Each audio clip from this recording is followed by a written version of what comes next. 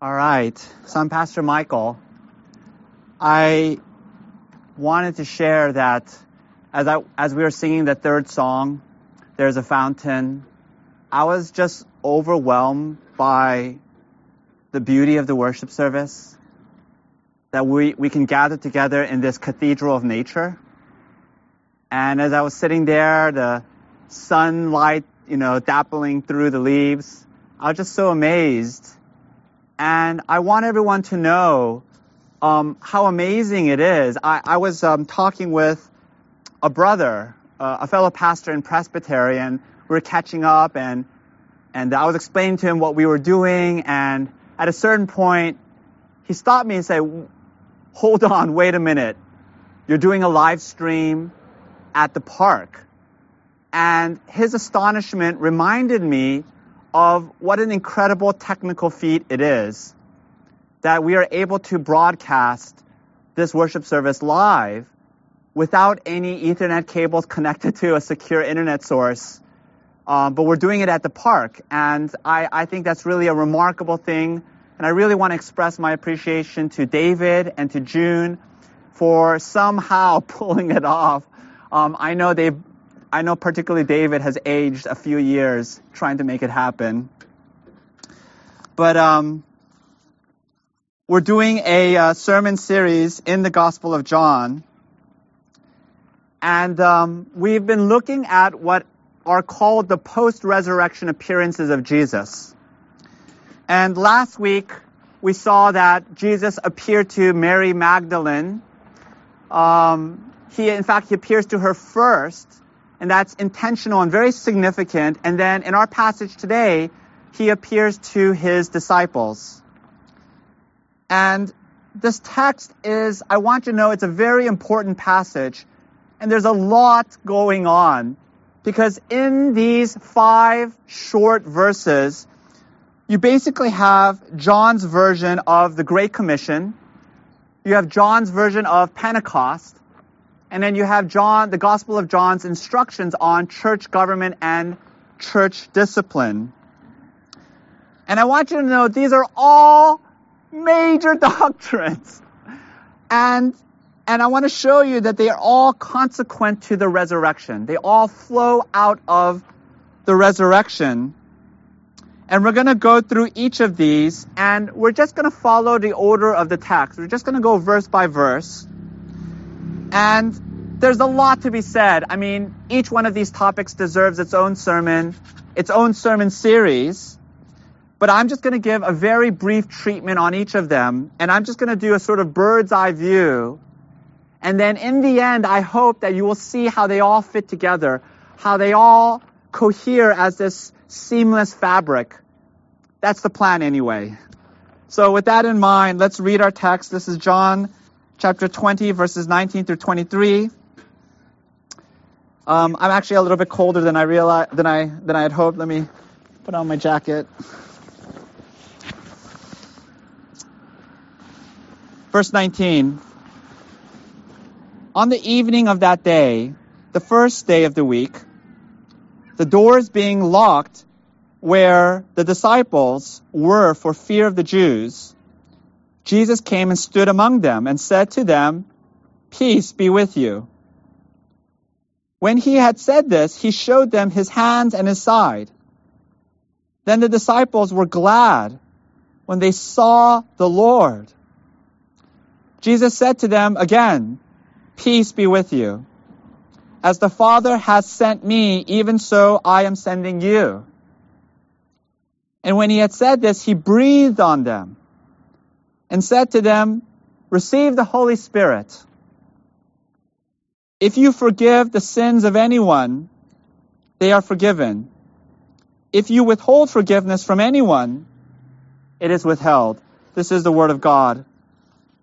And so I have 4 points in the sermon. Number 1, we're going to look at the resurrection. Number 2, we're going to look at the Great Commission. Number 3, we're going to look at the gift of the Spirit. And then finally, we're going to look at the authority of the church, the authority and the ministry of the church. So let's begin. Number 1, the resurrection. And here I want to break it into 2 parts. We're going to look at the historicity of the resurrection, and then we're going to look at the meaning of the resurrection. So first, the historicity. So in the text, the disciples are gathered together, and the crucial detail is that they are meeting behind locked doors, okay? The doors are locked. Why? Because their master has just been crucified. And so the disciples are confused. They are in a state of shock. They are deeply afraid. But what is curious about the story is that at this point in the text, the disciples have already received several reports of the resurrection. If you remember, Peter and John, they ran and they saw the empty tomb. They saw the linen strips lying, right, in order, still folded up, as if the body had just passed through them. How can that be explained? And then Mary Magdalene comes. And according to the other synoptic gospels, along with other women, they all report that they saw the risen Lord. They spoke to him. They touched him.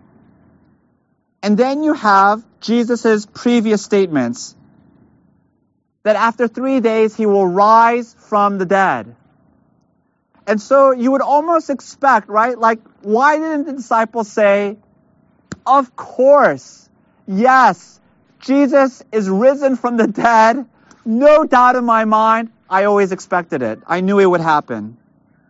Instead, why are they cowering in unbelief? Why are they paralyzed with fear? One of the stories that modern people give to explain the resurrection is they say, well, you know, the ancient world was pre-scientific. They lived in a world full of magic and miracles. And so the people were easily given to superstition. They just accepted tall tales of people rising from the dead. The problem with that theory is that it goes against everything we know about the ancient world. N.T. Wright, who is a world-class scholar, he wrote a book called The Resurrection of the Son of God. And if you will permit me, I wanted to just do some shameless bragging. I brought the book with me, okay? Look at this beast.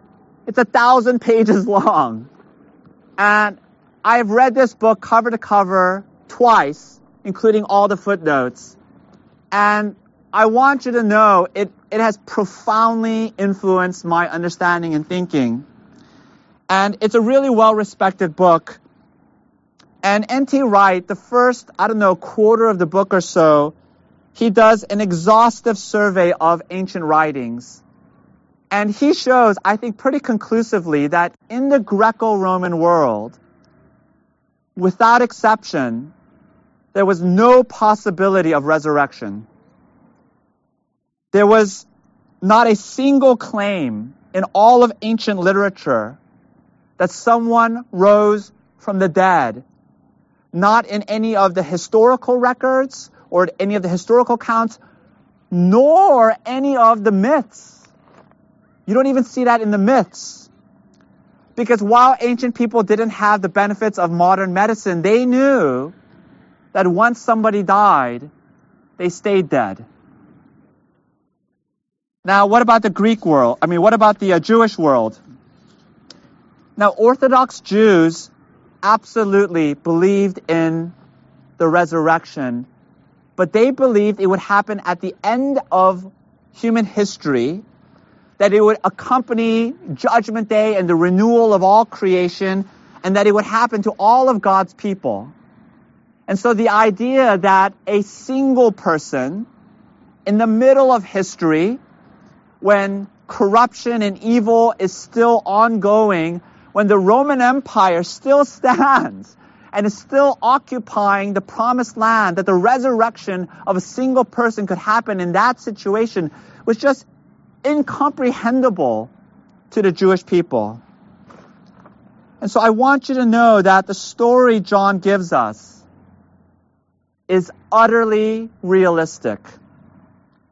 the disciples are filled with fear and unbelief. And all the reports of the resurrection are met with deep skepticism, because it contradicted everything that they had ever been taught. Everything they knew was possible. And it was only because the evidence was overwhelming. It was only because they saw Jesus in the flesh. They touched his wounds, his hands and his side. It was because they were confronted with this irrefutable evidence, not just once, but repeatedly, over and over again, over a 40-day period, and not just to a small handful of people, but to hundreds of people who saw the risen Lord, who touched him, who spoke with him, who ate meals with him. They believed. They believed at the risk of their life, and their belief launched them out into the world, into the Christian mission, and that belief ultimately cost them their lives. I want you to know, this is history. This is not some made-up fable. This is not some legendary tale that developed slowly from the mists of time. You know, that's the other explanation that people have. People will say, well, you know, the Bible was written centuries and centuries after the fact. And there was an original reality, original history of this charismatic Jewish prophet who told amazing teachings and who seemingly performed miracles. But then what happened is, over the centuries, his followers began to embellish the tales, and they became more and more fantastical until at last he was rising from the dead. The problem with that story is that the New Testament documents were written too early for that, because they were all written within the lifetime of the eyewitnesses. You need to understand that the earliest New Testament documents that we possess are in fact not the Gospels. The 4 Gospels are among the last books of the New Testament. But the earliest documents are actually the epistles. And what's interesting about the epistles is that the epistles were written to the churches on the ground, so to speak, right? They were written as developments were happening, as problems and crises were unfolding in the moment, right? And so the epistles are a wonderful glimpse into the development and the story of the early church in its earliest decades. We scholars believe that Galatians was the first epistle, or among the first epistles written by Paul, and they estimate that it was written about 12 or 15 years after the fact, after the resurrection.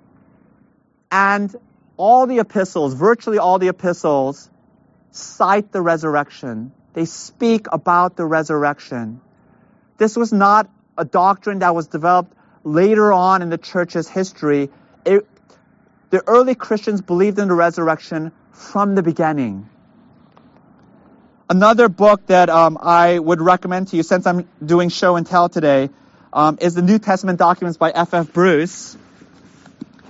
F.F. Bruce is another world-class scholar. I highly recommend this short little book. And in this book, F.F. Bruce talks about how we have hundreds of papyrus copies of the New Testament scattered throughout the Mediterranean world.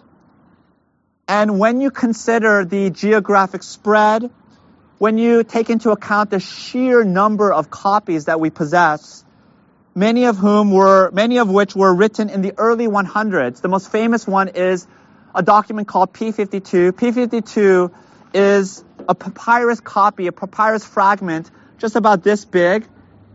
It has fragments of John 18 written on it. It was discovered in the deserts of Egypt, which is the arid climate preserved this papyrus copy.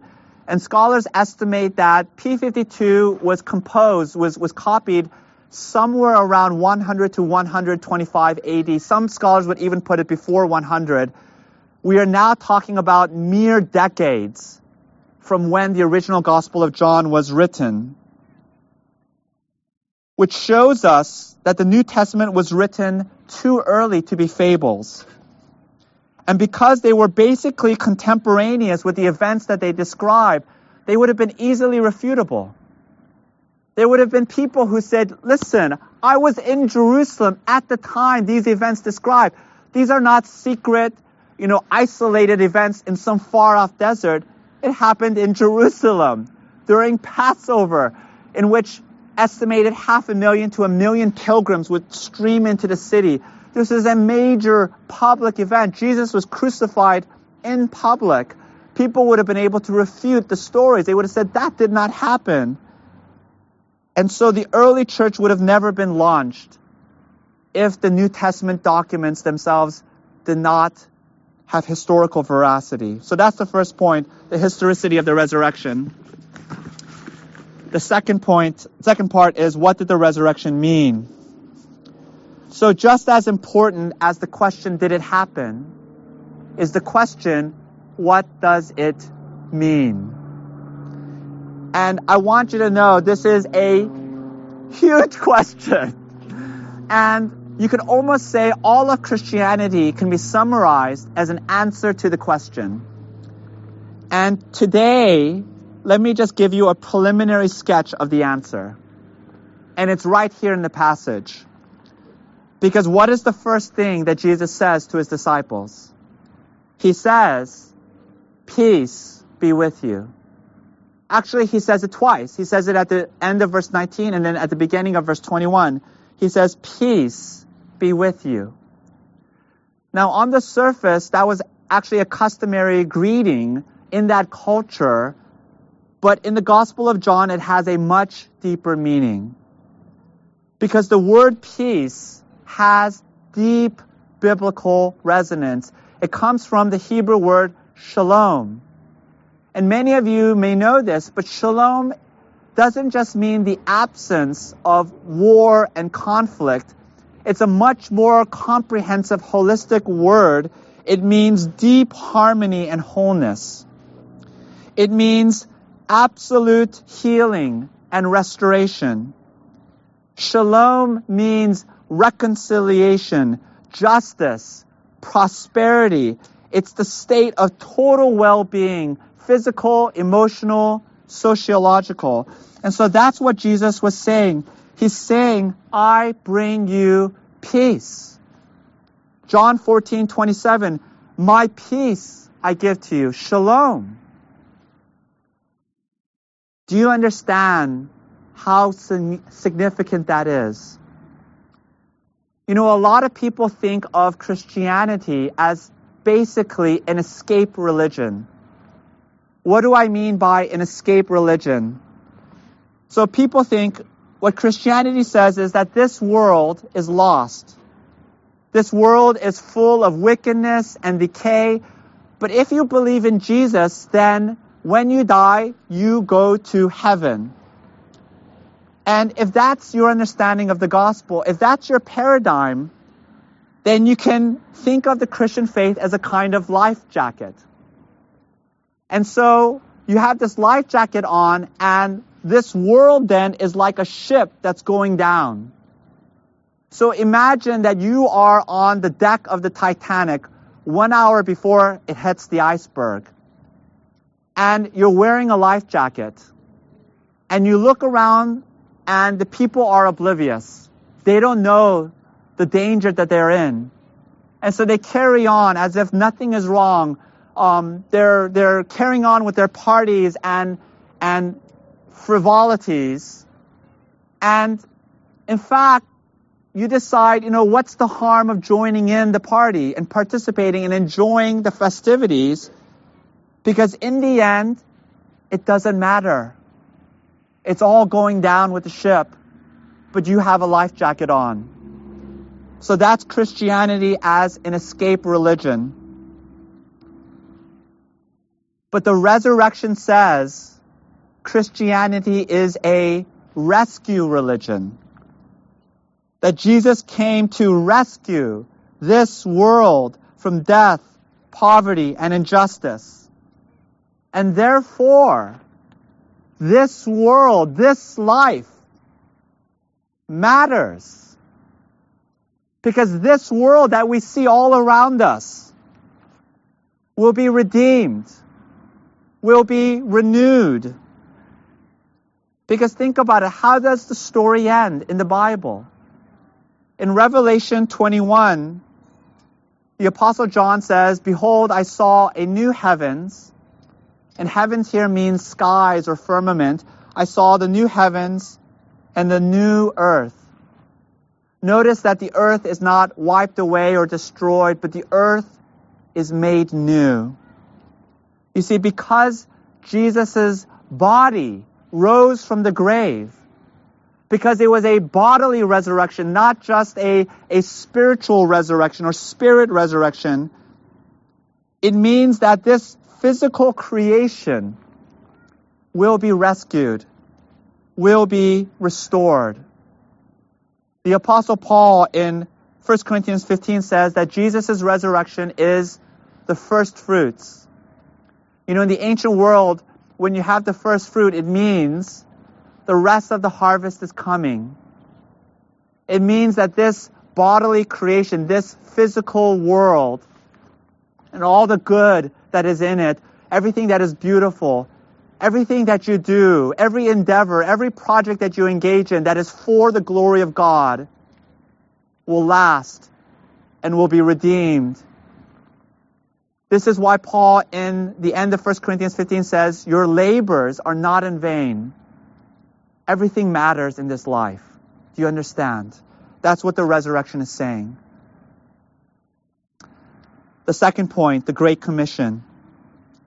So in verse 21, Jesus says, "Peace be with you." And then he says, "As the Father has sent me, even so I am sending you." So this is John's version of the Great Commission that we also see in Matthew chapter 28. And you know, in Matthew, you have the risen Christ who says, "Go and make disciples of all nations." Have you noticed that in both John and in Matthew, the Great Commission is put right next to the resurrection? You know, we typically isolate those two events. We think of them as separate things, but they are deeply interconnected. Do you know why? Because the resurrection is the fulcrum between Jesus' mission and ours. Just as Jesus was sent by the Father, and the word sent is the Latin word missio, it's where we get our word mission. Just as the Father sent the Son on mission, so also Jesus sends the church.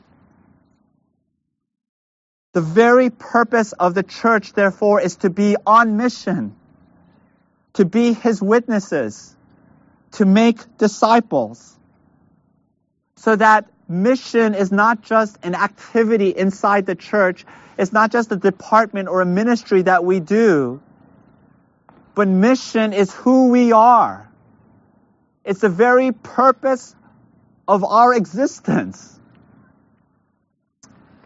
Right now, Christina and I are watching a Netflix show called The Crown. It's a really great show. And it's about the British royal family. And one of the main characters is Princess Margaret. Princess Margaret is the younger sister of Queen Elizabeth. And she has an awkward role because she's a very important member of the royal family, but she has no official duties. And so Princess Margaret, she lives this life of absolute luxury and comfort, where everyone caters to her every need. And all she does is she goes to parties, she goes to these exotic resort locations, and her whole life is this permanent vacation. Now, on the surface, it sounds like an attractive life. It sounds like the kind of life that we daydream about, that our retirement will look like. But in this show, her life is completely devoid of purpose. Her life has no usefulness to it. She's not useful to her family. She's not useful to British society. All she does with her life is she indulges. And in the show, she is deeply unhappy. She is deeply miserable. And at one point in the show, she tries to commit suicide. She tries to end her life. Because listen to me, you cannot live without meaning. We are meaning-driven creatures. Jesus says, "You are the light of the world." But I think so many of us, we hide our lamp underneath a basket. We keep our head down at work. We mind our own business, and we just want to make it to the end of the day so we can get to our hobbies. But we are denying the purpose of our lives. I want you to know that the church exists not for our own comfort or security, but we have been sent on mission.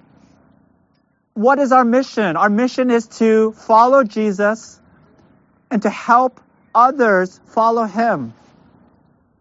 Our mission is to bring about the obedience of the nations, to be agents of shalom, to bring peace and justice for this world that matters. Do you see your workplace? Do you see your friendships? Do you see your family life through that lens? You know, there's a very profound passage in Isaiah chapter 6 where the prophet Isaiah is brought into the very throne room of God. And God says to Isaiah, "Whom shall I send? Who will go for us?" And Isaiah replies, "Here am I. Send me. Send me." I want you to know that when you discover that calling, your life will be filled with joy and meaning and purpose. I want you to know that Jesus has sent you. You are on mission. So that's the second point. The third point, the gift of the Spirit. In verse 22, it says, "And when Jesus had said this, he breathed on them." Very symbolic gesture. "And he said to them, 'Receive the Holy Spirit.'" So along with the Great Commission is the gift of the Spirit, because the Spirit empowers and equips us for ministry. Listen to Acts chapter 1, verse 8, which is Luke's version of the Great Commission. Jesus says, "You will receive power when the Holy Spirit has come upon you, and you will be my witnesses in Jerusalem and in all Judea and Samaria and to the ends of the earth." And so we see this empowerment all throughout the book of Acts, where the Spirit gives faith and boldness to God's people. For example, Acts 4:31, they were all filled with the Holy Spirit and continued to speak the word of God with boldness. Acts 6:5, they chose Stephen, a man full of faith and of the Holy Spirit. And so our mission can only be accomplished by the Spirit. And we can spend all day talking about this. There's so many facets and elements to the empowerment of the Spirit. But let me distill it down to a single point. It all comes down to this. The main thing the Spirit does is that the Spirit communicates to our hearts the presence of God. Do you guys remember in the upper room, the Gospel of John gives us this discourse, this teaching of Jesus in the upper room, which we call the Upper Room Discourse. It actually occupies 5 chapters in the Gospel of John, 25% of the Gospel. And in many ways, it's the reason why I wanted to preach through the Gospel of John, so we can look at it and unpack it. It's one of the most important passages in all of the Bible. And in the upper room, Jesus tells his disciples, I am going to leave you. I am going to depart from you. He's talking about the cross. And the disciples are distraught. How can they go on without their master and teacher? And then Jesus says something astonishing. He says, it is better for you that I go away so that I can send another helper, another comforter. The Greek word there is paraclete, so that I could send you the Holy Spirit. Because when you have the Spirit, you have Jesus. You have His love. You have His power. In John 16, this is in the Upper Room Discourse, verses 14 through 15, Jesus says this, listen. The Spirit will glorify me, for He will take what is mine and declare it to you. All that the Father has is mine. Therefore I said that He will take what is mine and declare it to you. What does Jesus possess? What is He talking about here? You see, from all of eternity, the Son has the love of the Father. You guys remember that amazing passage in John chapter 1, verse 18? Jesus gives us a glimpse of the inner life of the Trinity. And He says, the Son is in the bosom of the Father. It's an incredible image of the life of the Trinity, of the love inside the Trinity.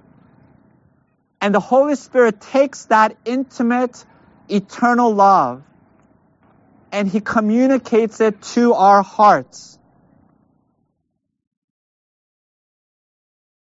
The reason our lives are so full of weakness and fear, the reason why so many of us feel lost and angry, the reason why so many of us lack generosity in our lives, why we're workaholics and we have no boundaries, the reason why it feels like our lives are just spinning out of control and we struggle with addictions, is because we don't know the love of God. We don't know that He loves us. And instead we live as if we're all alone in this world. You know, in Matthew's version of the Great Commission, Jesus says, go and make disciples of all nations, baptizing them in the name of the Father, Son, and the Holy Spirit, teaching them to obey all that I've commanded you. And then He says, and behold, I am with you always, even to the end of the age. I want you to know that if you have Jesus, if you have His love, there is nothing you cannot do. And your life will be full of strength and courage. Let's go to the fourth point, the authority of the church. In verse 23, the last thing Jesus says, if you forgive the sins of anyone, they are forgiven. If you withhold forgiveness from anyone, it is withheld. What is Jesus saying? He's saying the ministry of the gospel is to declare the forgiveness of sins, and that ministry belongs to the church. This is the keys of the kingdom. I know this is a difficult teaching in our culture because Jesus is talking about the authority of the church. He's talking about the authority of the church, and that authority in our culture is suspect. It is deeply mistrusted. And I think in large part for good reason, because it has been so often abused. I don't know if you saw just this past week, but the Roman Catholic Church issued a long-awaited report on the pre-sex scandal that has been roiling the Catholic Church for many decades. And what is unique about this report is that it was headed up and written by a lay person who is not beholden to the church. And this lay person and their team had full access to all the internal records inside the church. This report was scathing. And the bombshell finding of the report is that the highest levels of church hierarchy, so we're talking about the cardinals and we're talking about the popes. What this report found is that Pope John Paul II, Pope Benedict, Pope Francis, they all knew. They had been receiving reports for decades, and they turned a blind eye and they participated in a cover-up. This is not just the Catholic Church. We can talk about Protestant churches, the scandals of which are too numerous to talk about. And so what do we do with this? How do we reconcile our experiences, and for so many of us, traumatic experiences, with this teaching? Because I want to be crystal clear about this. In this teaching, Jesus has given the church the authority to grant and to withhold forgiveness.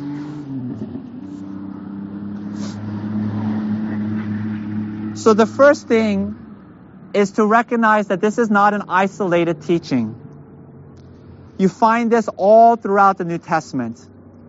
So for example, you have Matthew 18. Matthew 18 is a very famous chapter. It's Jesus' instructions on the steps to be taken in church discipline and ultimately the process of excommunication. And then in that passage, in verse 18, he says this: "Whatever you bind on earth shall be bound in heaven, and whatever you loose on earth shall be loosed in heaven." What is Jesus saying? He's saying basically the same thing as in verse 23 in our passage. He's saying that the church has the authority to declare whether or not someone is a Christian. In other words, the power to name a Christian belongs to the church and not to the individuals themselves. I know this is a difficult teaching and it really rubs against our culture. So let me try to make the case for it. Let me try. If you look at the scriptures, it tells us that the Christian life is communal and it is interdependent. Because salvation puts you into community, so that the Christian life is to be lived together. And community means mutual ties, mutual obligations that we have towards one another. And you know, part of that is very attractive to modern Americans. Very attractive. So for example, you have a passage like 1 John chapter 3, verse 17. Where John says, listen to this, if anyone has the world's goods and sees his brother in need, yet closes his heart against him, how does God's love abide in him? And so what this is saying is that Christian community imposes obligations on you, so that no one can say, this is my money. Because in a deep sense, your money belongs also to the community, so that no one can isolate themselves from the sufferings of others. I believe this resonates in our culture, especially now. For the past several months, there has been an intense discussion about justice, about inclusion, about mutual belonging, so that the sufferings of one group belong to us all, so that you cannot segment and partition your own well-being from the well-being of others. You know, one of my favorite metaphors for this, one of my favorite expressions is, you can't just clean your corner of the swimming pool, right? You can't ignore what's going on in other corners of the swimming pool, because don't you see, we're all in the same pool. We're all in the same water together. That is a very biblical idea, that we belong to each other, that we are bound to one another. But if I can offer a critique, we are not consistent in our ethic. We are not consistent. Because when it comes to our spirituality, suddenly we become American individualists. When it comes to our relationship to God, or our personal morality, particularly our sex lives, it becomes a private matter, and everyone should just do their own thing. And the Bible is saying, you must not do that. Just like the community has a stake in your economic life and in your political life, so also the community has a stake in your moral life and in your spiritual life. You cannot divide these two things. You cannot compartmentalize your life. You are either all in community or you are out. How do you know that you are a Christian? Not only because you have faith, but also because the church recognizes your faith. And the church has a corporate communal sign for that recognition. This is called the sacrament of baptism. And if the church can recognize your faith, what Jesus is teaching us is that the church can also withdraw that recognition. This is what we call excommunication. Let me be clear, excommunication does not mean that you shun someone. It does not mean that you cut off relationships or friendship with that person. It simply means that you take away the name of Christian from that brother or from that sister. And then it has implications for the other church, for the other sacrament of the church, which is communion, which is the Lord's table, which is a table of fellowship. They are to be barred from that table. And we are to do this not punitively, but always and only ministerially, as a way to shake them up, shake them awake from their spiritual slumber. It's a way for the church to tell somebody, you're not living like a Christian. We don't see repentance in your life. Because you know, all of the Christian life is repentance. And if somebody holds on stubbornly to their sins and refuses to repent, then the church, to warn that brother, as an act of love to that brother, we have to take away the name of Christian from them. This is scary. And I speak of it with great trepidation. It is an awesome responsibility. The keys of the kingdom. And we must engage in it soberly, with humility, always with gentleness, full of love. And this is going to sound a little bit strange. I told this to my membership class last week, but I look forward to the opportunity when we can do this.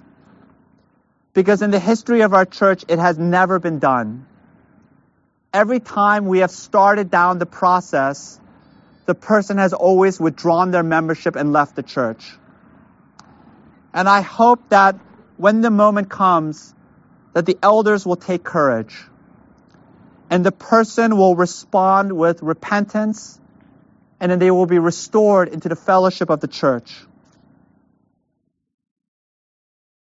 But we can do this with humility and love, but that doesn't completely address our fears.